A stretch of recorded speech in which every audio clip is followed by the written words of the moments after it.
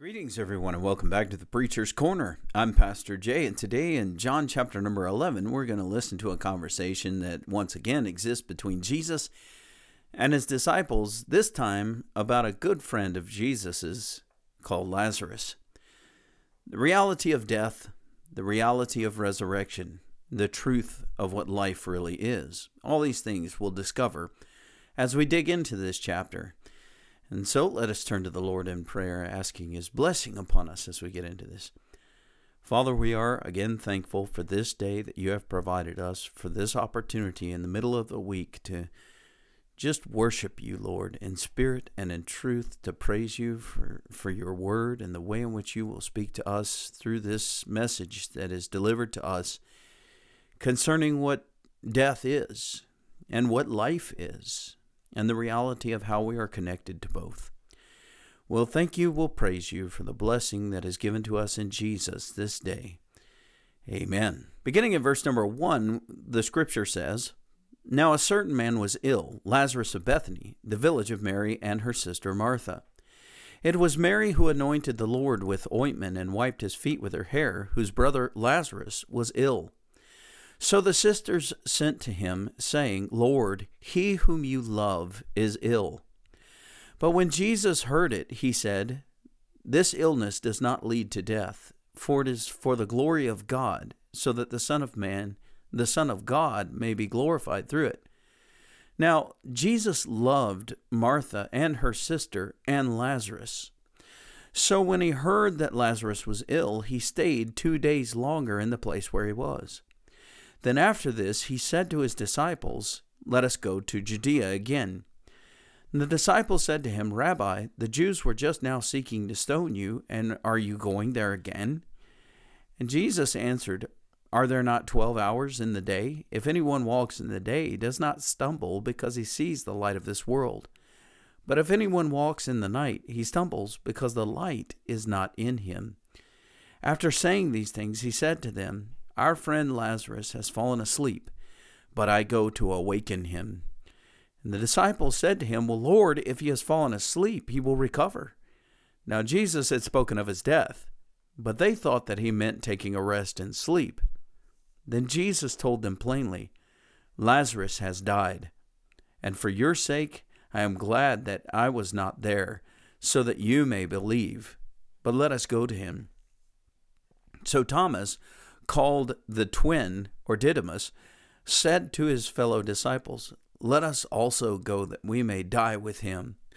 Now, a precious moment that comes from Thomas, understanding that this same Thomas is the one that we often call doubting Thomas. This is the one that we often speak of when we look at the resurrection of Christ, as Thomas coming in the upper room in the midst of the disciples at that time and said, Well, I'm not going to believe unless I see it. Now, the truth behind Thomas is that he's not doubting at all. He's what we would call an empirical person or an empiricist.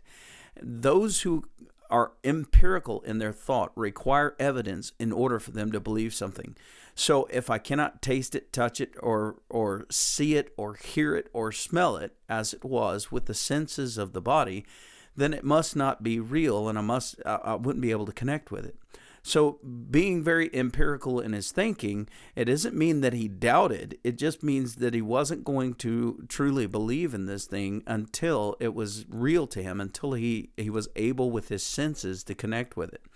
Well, the truth behind the gospel is that it's both empirical. There are things about the gospel that we truly can taste. The word of God, it's the bread of life. Taste and see that the word is good. There are things that we hear from the word of God that we see with our eyes, the Lord Jesus and in the works that he's doing in the written word. So there are empirical ways in which we can connect with what the word of God says, but we also have to connect with the rational side of things. We need to use our rationale, the ability to consider a thing through logic, to understand the process of it in order to believe it. And so we find that this Thomas, who is called a twin, and in other translations you'll see him called Didymus, which is the point that he is the ditto of another, he is a twin, is the reality that he's really actually a pretty strong follower of Jesus. This Thomas, while he's got Jesus in his grasp and he believes him to be Messiah, says, hey, you know what? Let's go die with him. Praise God. I mean, if he's going back to Judea, and as you saw in these first 16 verses, it was the disciples who said, wait a minute, Lord, you're going to go back to Bethany. You're going to go back to the land of Judea, even though those people have sought to stone you. You're going to return essentially into the lion's den again. And Jesus said, hey, my friend Lazarus has gone to sleep, but I'm going to wake him up. And they said, well, okay, let's go die with him. You know, I mean, it's going to happen, so we might as well get to it. But some really beautiful things have happened in these scriptures right here. I'm going to take you back up to verse number 1, is the connection of this people to Jesus. And so in verse number 1, it says, a certain man was ill, Lazarus of Bethany, the village of Mary and her sister Martha. So we know that the location that Jesus is going to is Bethany. And Bethany is just north of Jerusalem proper. And it's within walking distance to Jerusalem, within 7 miles to the north, whereas Bethlehem would be 7 miles to the south of Jerusalem. And so that we would find that this is where this man Lazarus, Mary and Martha, would be. Now, a very neat thing about this Mary is recognized in verse number 2 that Mary was the one who anointed the Lord with ointment and wiped his feet with her hair, whose brother Lazarus was ill. So now we have this connection, this familial connection. Well, Mary was that young lady who, when the Pharisee invited him over to his house, that Mary discovered that Jesus was in the house, and that she came in from behind him, got down on her knees, and began to wash his feet, and used the tears of her eyes as the water for his feet, and used that alabaster ointment that was supposed to be everything that she had for a dowry that would be left, and that she would anoint his feet with it. And of course, the Pharisee and Judas both would chastise this woman so as to say, why didn't you take the ointment and use it, sell it to be able to get the money? And the Pharisee would chastise her because of her background as being believed to be a Magdalene, which was a word that is a prostitute. But at this point, Jesus corrected both his disciple and this Pharisee by saying, when I entered into your house, you didn't offer me any water for my feet. You didn't offer to wash my feet at all. This woman has not only washed my feet, but she's done so and dried them with her hair and anointed my feet with oil. And that the work that she had done is a greater work than any of the rest of you had ever even thought of. Well, this is that same Mary that you have in connection. Now, this Lazarus, as you find that he was a man that was ill, is the exact same Lazarus of Luke chapter number 15. So let's take a look at this place. In Luke chapter number 16, okay, oftentimes I get between 15 and 16 trying to figure out where Lazarus fits here, but in Luke chapter 16 is the story of Lazarus. And understand that this gives context to who Lazarus is. He says in verse number 20, it says, and at his gate, this certain rich man that Jesus talks about, at his gate laid a poor man named Lazarus, covered with sores. Well, of course, in John chapter number 11, we understand that he was a man that was ill. And when we consider the sores that he was covered with in the illness, he got boils come up all over his skin. It's very possible that he was a man afflicted by leprosy, and so that he was covered with these sores. And this man at his gate desired to be fed with what fell from the rich man's table, which was a custom during the period of time that if any scraps would fall from the table, that they would be provided for the poor that would be outside the gates. So he was desiring to be able to be fed from whatever fell from the rich man's table. Moreover, it reveals in verse 21 of Luke 16 that even the dogs came and licked his sores, the disgusting nature of the sores that would cause the dogs to come and lick him. And it reveals that the poor man died and was carried by the angels to Abraham's side. Now, the poor man died. Well, the death that's being referred to in Luke 16 is Jesus is using Lazarus as telling a story, because this is an event that actually happened. We see it happen in John 11, and that Lazarus had died. He said the poor man died and was carried by the angels to Abraham's side. Now we understand the rich man died also and was buried. By the way, it didn't say he was carried to Abraham's side. It just says he was buried. Well, in Hades, or in hell, being in torment, the rich man lifted up his eyes and saw Abraham and far off, and Lazarus at his side. And he called out, Father Abraham, have mercy on me, and send Lazarus to dip the end of his finger in water to cool my tongue, for I am in anguish in this flame. But Abraham said, Child, remember that in your lifetime you received your good things, and Lazarus in like manner bad things, but now he is comforted here, and you are in anguish. And the whole story that is spelled out in Luke chapter number 16 there is dealing with the same Lazarus. And so that we're about to see the resurrection of this Lazarus, we understand that upon his death, he enters into that place called paradise that Jesus promised the thief on his left side that he would go with him into paradise. So we see that paradise as being with Abraham. We understand that that point of paradise, otherwise known as Abraham's bosom, found in Luke 16, was across a gulf that was affixed from this place of Hades, or this point of torments and hell.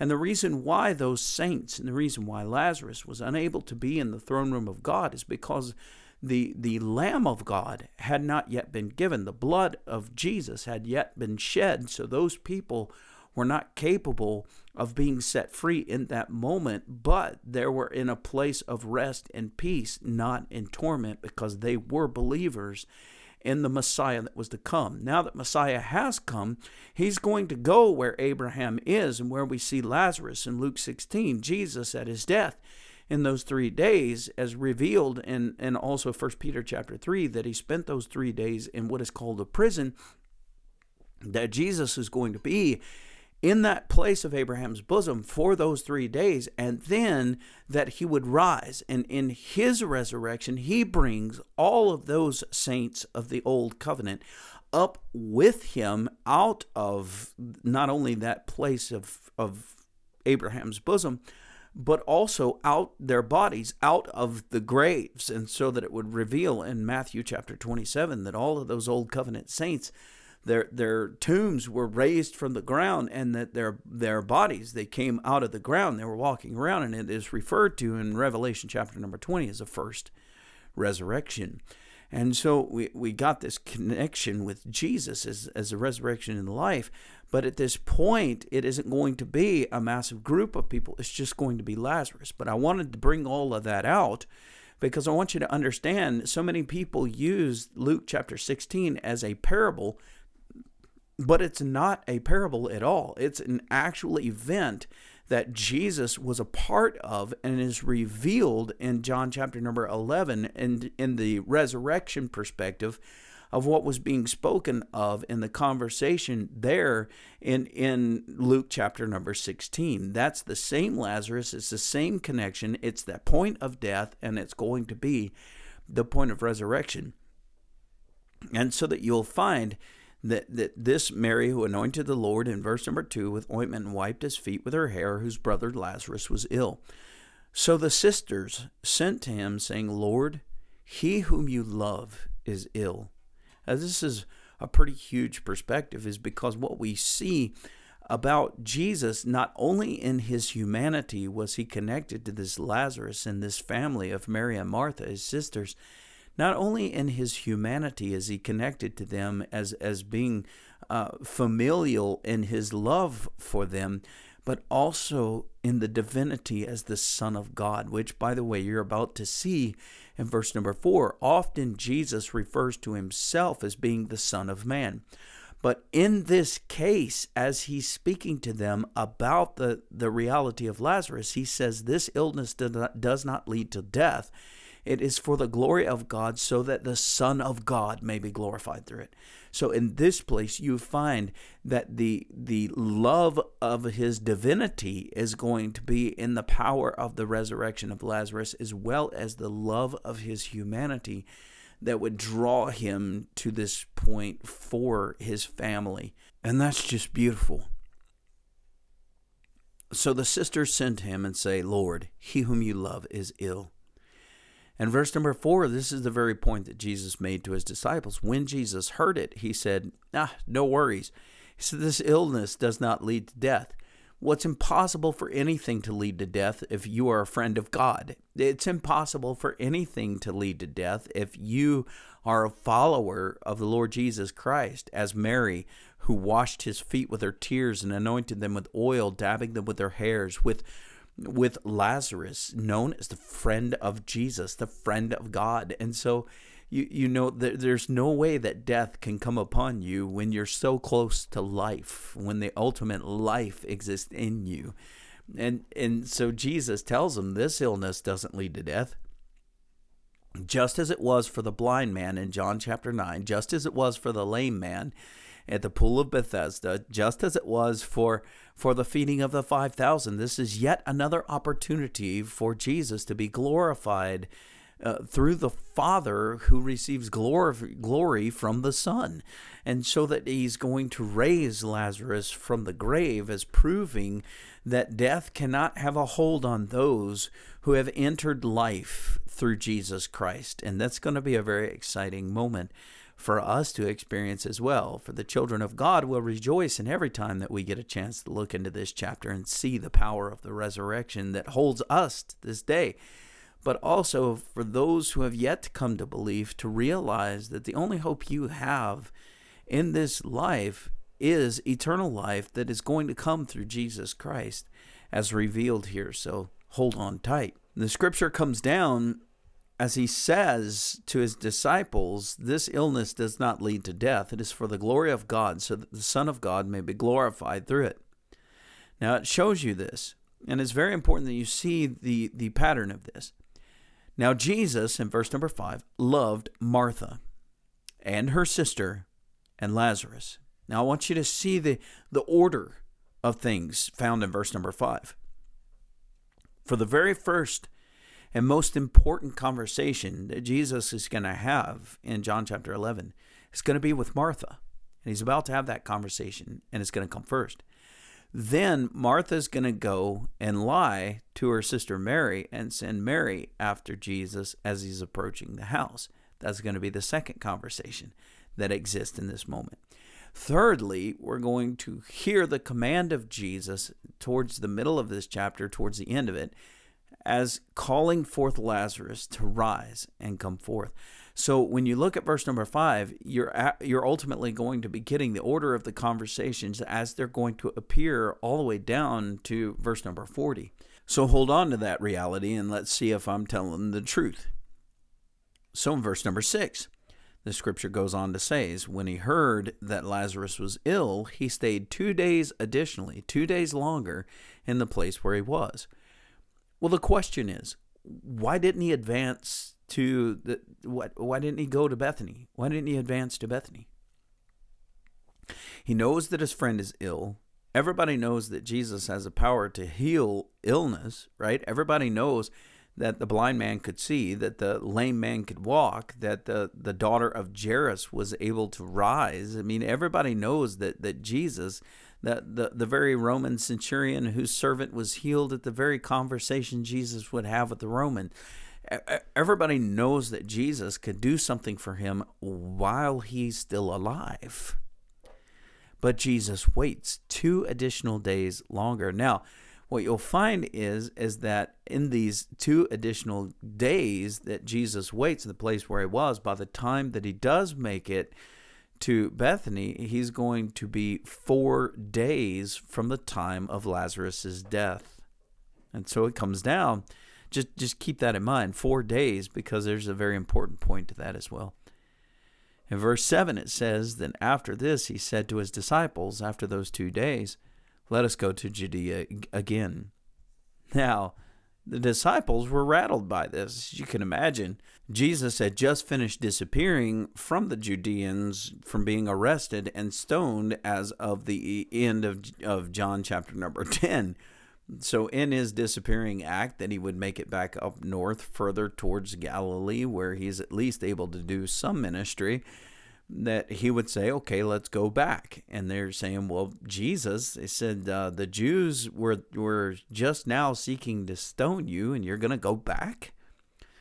And Jesus gave this great explanation about light and darkness. Now, if you recall, he did the exact same thing in John chapter number 9 when they asked him, who Who sinned? Was it this man or his parents that he was born blind? And Jesus said, I must do the works of him while it is day, for the night comes when no man can work. And in that connection is the recognition that Jesus is the light of the world. And so it was necessary for Jesus to do the works that his Father has given him to do while he's in this life, because there was coming a time where Jesus was going to be crucified, and ultimately all of the work that he was able to do in his physical body is going to cease. It's going to come a time where it is night, where it is darkness, and that you can't do the work anymore. Same thing is true of you and I.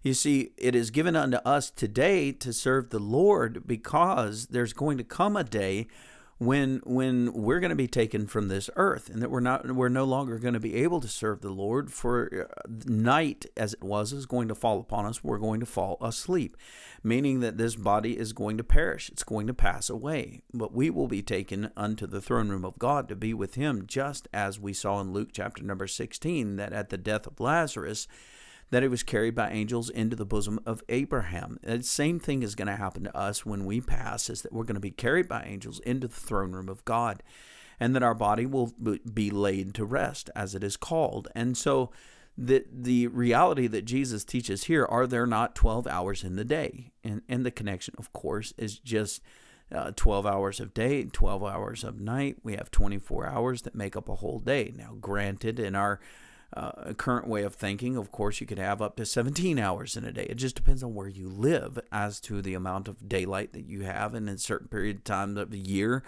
where the earth is rotated and the earth is closer to the sun. You might live in Alaska, or you might live somewhere like Finland or Norway, where you don't have any night at all, where the sun barely breaks the horizon before it's risen again. And so we get the point, but Jesus is teaching this, that are there not 12 hours in a day? Is there not a period of time in which you're going to be alive, right? We don't know the hours as far as the days that we have, as far as the years that we will be able to accomplish, for only God knows the time of our coming, and only God knows the time of our going. But what we do know is that we have a period of time, obviously, because we're right there in it right now. And he says, are there not 12 hours in a day? He says, if anyone walks in the day, he does not stumble, because he sees the light of this world, right?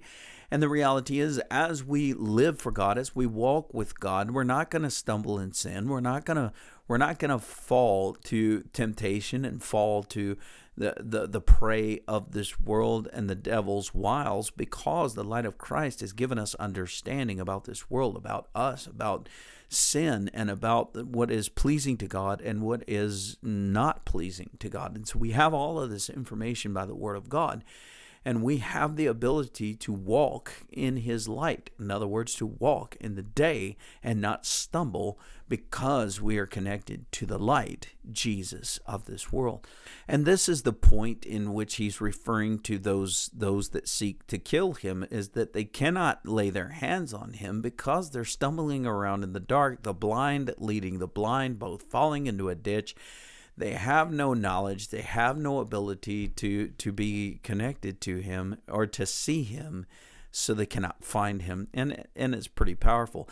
The same exact thing occurred back in the book of Genesis, when the two angels went into the land of Sodom and Gomorrah and were invited into the house of Lot.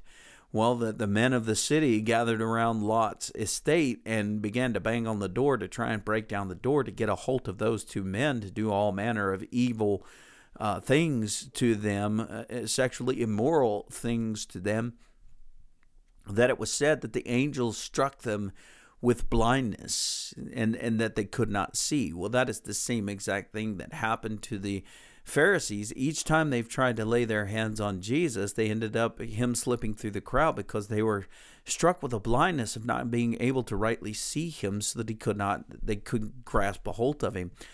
And so Jesus is teaching that in verse number 10. He says, but if anyone walks in the night, he stumbles, because the light is not in him.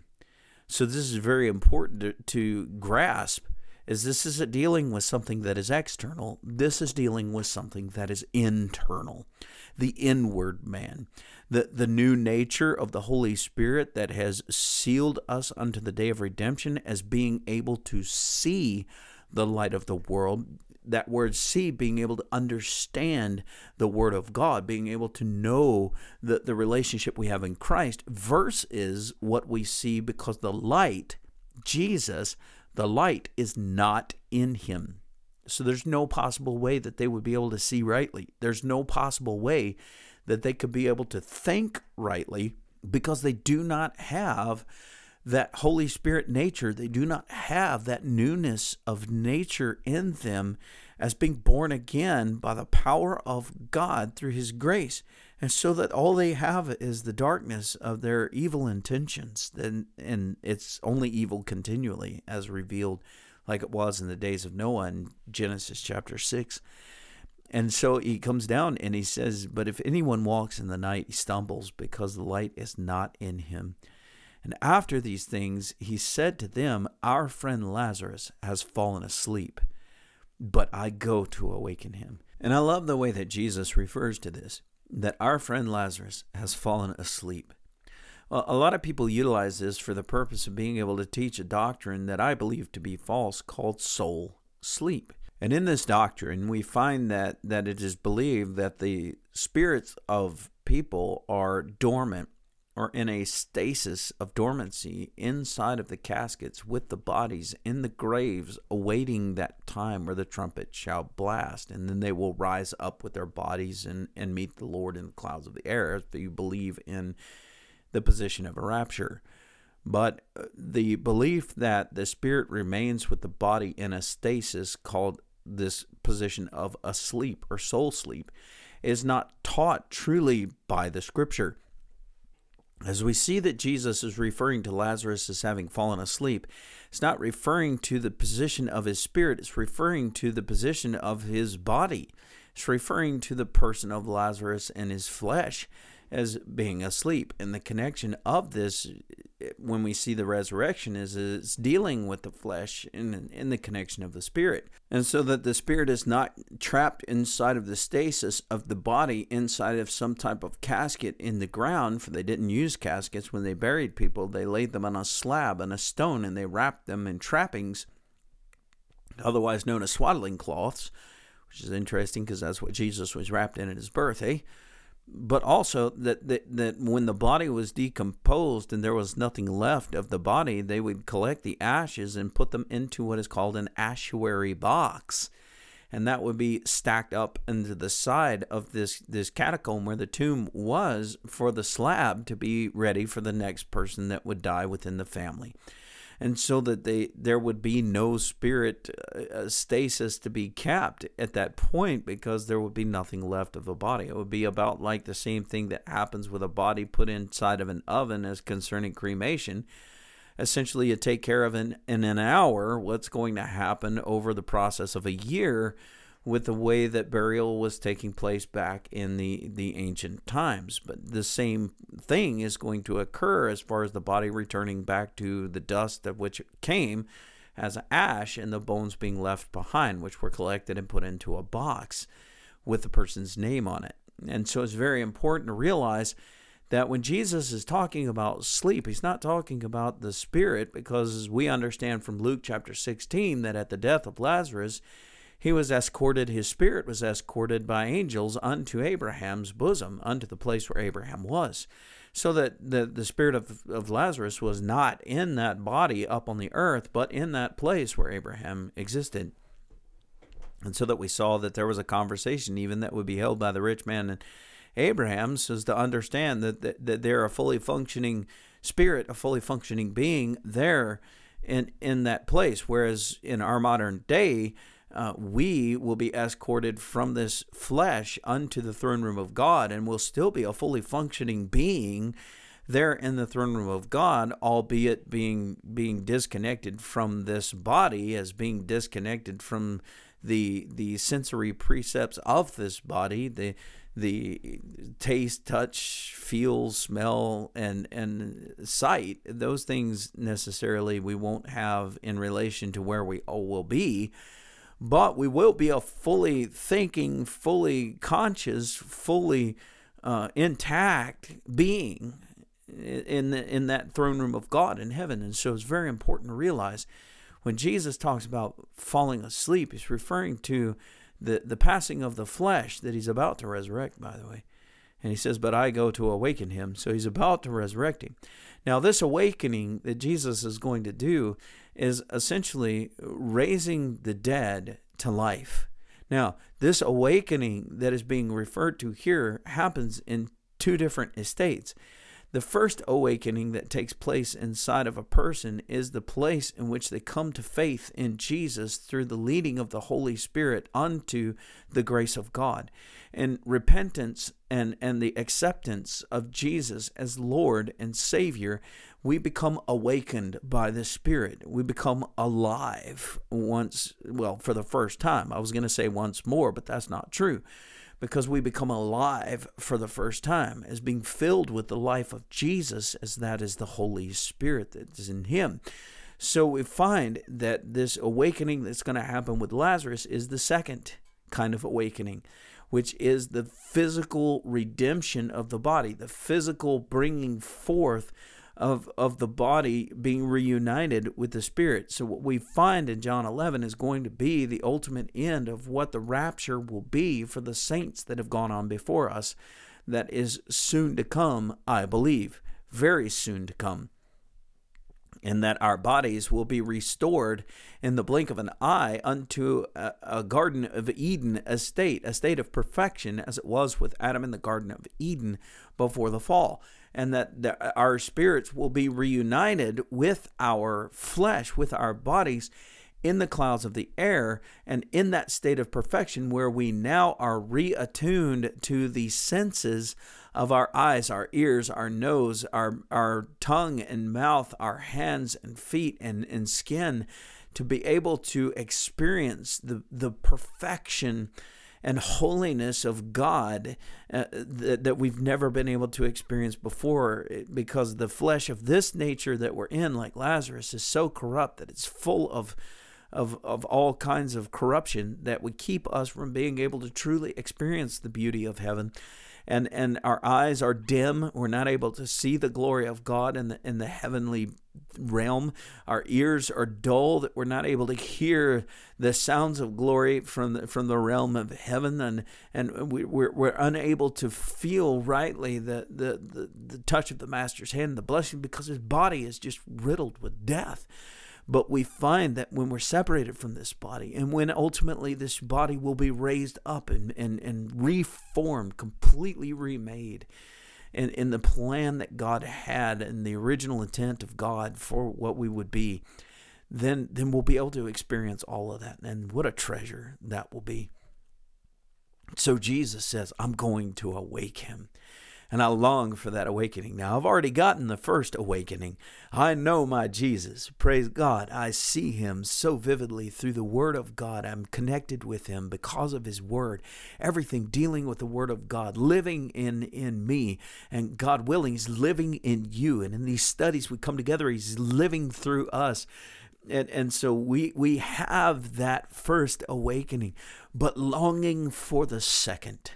Longing for the moment in which the body is raised up. Rather, it is in this moment we hear the trumpet sound, and we who are alive and remain are caught up together with those who have gone on before us, or rather we go on from this life separated from our body and then are reunited in the clouds of the air at that time of the trumpet blast. Either way, that second awakening is going to be the most powerful moment of all of creation, because it's the final creation. It's the final moment where God makes all things new. And there's not really a way to be able to explain that well. I don't think that I even gave it justice in this moment, but just to ponder, just to consider that, it's overwhelming. It's awesome is what it is. And so we come down And Jesus tells him, our friend has fallen asleep, and I'm going to get him up. And the disciples say, but if he's fallen asleep, he's going to recover. If he's finally able to sleep, then his body's going to be able to recover. It's interesting how that the people of that time understood the science of the body, even though we didn't think them to be all that intelligent. Oftentimes in hospitals for severe cases of trauma to the body, where a person's battered in a really bad car wreck, or different issues that have happened, they've gone through a great deal of violence and they've been beaten very severely, that they will induce what is called a medical coma. They will put them into a sleep in the REM level or deeper from the REM level of sleep, in a stasis as it was, because that is where the body begins to work in the healing, in the self-healing of its systems. And that's how that the doctors can do the greatest amount of work in being able to assist the body in repairing itself, because your body has an amazing ability to repair itself, but it requires sleep, which is why it's so important for people to be able to get that if it was possible, that full 8 hours, but that 8 hours of a good sleep, so that the body can heal itself. And it will do that if we will give it that care and render to it that attention. And so the disciples understood that. They said if he fell asleep, then he's going to be able to recover. But what is revealed by the Apostle John here is that Jesus spoke of his death. He wasn't talking about being asleep at all. He's talking about the fact that he died. But in Christ, this is the point, in Christ there is no such thing as death. In Christ, there is only the position of rest, because he is the resurrection. He's the life. In Christ, you're born again right now. If you can confidently say that you are a child of God, that you're saved, then you already have entered into the beginning of your eternal life. You see, your body may quit working, but this is no concern to you, because you don't cease to exist because the body quit working. You just transition from that shell unto the throne room of God for a period of time, awaiting the reunion of your spirit to a new shell that God will create for you to be able to experience the fullness of his glory and the fullness of your joy in his glory. But you can't taste of death, and Lazarus is going to prove that. Now the scripture goes on, and it says that Jesus had spoken of his death, but they thought that he meant taking a rest and sleep. And so Jesus had to tell them plainly, Lazarus has died, and for your sakes I'm glad that I was not there. I mean, anybody who would think that Jesus was a friend of Lazarus, but hearing the way that Jesus is talking about this moment that Lazarus passed, would think that Jesus was a horrible friend. Because Lazarus is such a friend to Jesus that you would think that even at the mention of an illness that he would go through, that Jesus would have been right on top of that, right? I mean, if he loved them that much, then he would have been there for him immediately, right? But we find that the love of God is not the same as the way that man thinks about love, is it? We would assume that Jesus was not a very good friend. And by the way, Martha really accused Jesus of not being a good friend, because when he discovered that that Lazarus was dying, that he was ill, he didn't immediately come to his aid. And the expectation that a people would have, even of a pastor, is to say, okay, well, this person just received a diagnosis, they're ill, you need to come. And the pastor doesn't show up, and you say, well, what a hateful person, how dare he not show up? And I'm sure it's the same thing that's going through the disciples' hearts, the people's hearts there at Bethany. Martha's heart, Mary's heart to a degree even, is that where's Jesus in this moment? Why God is this allowed to be? Why have you let my brother die? He's all that we've ever had. He's the only hope we had of income coming into the home. Why did you let my brother die? The accusation against the Father, as well as the accusation against the Son. And the reality is that we don't rightly understand the purpose of God. We don't rightly understand, and in all fairness, it's why Jesus doesn't just tear them apart and chastise them severely, is because Jesus understands that we don't understand. Jesus understands that it's impossible for us to fully connect with the reality of his work and of the person of God, the Godhead. And so we find that when it comes to this position that he tells his disciples that Lazarus is dead, then he tells his disciples, I'm glad for your sakes that I wasn't there.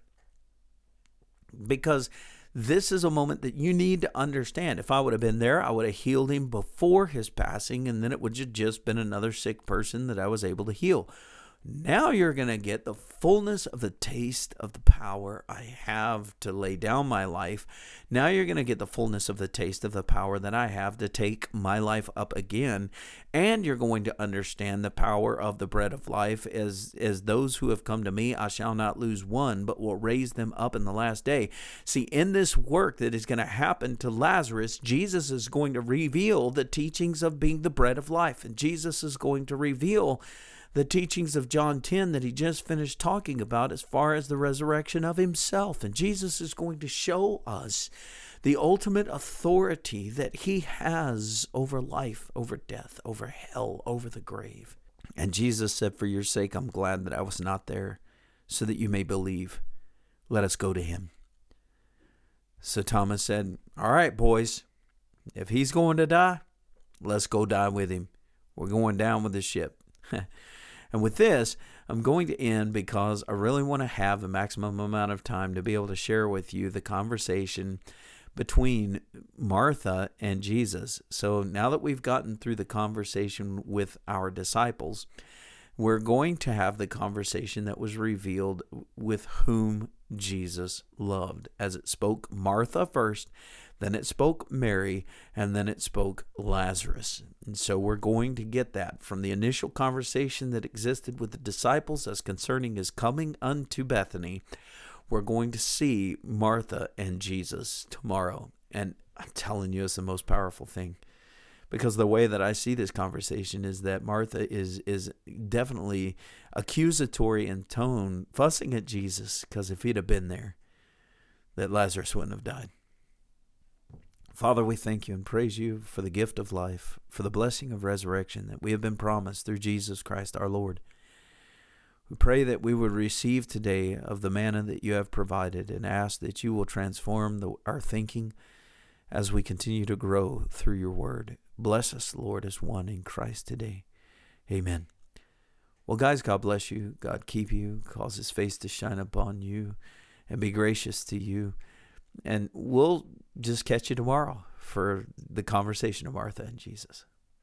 Take care.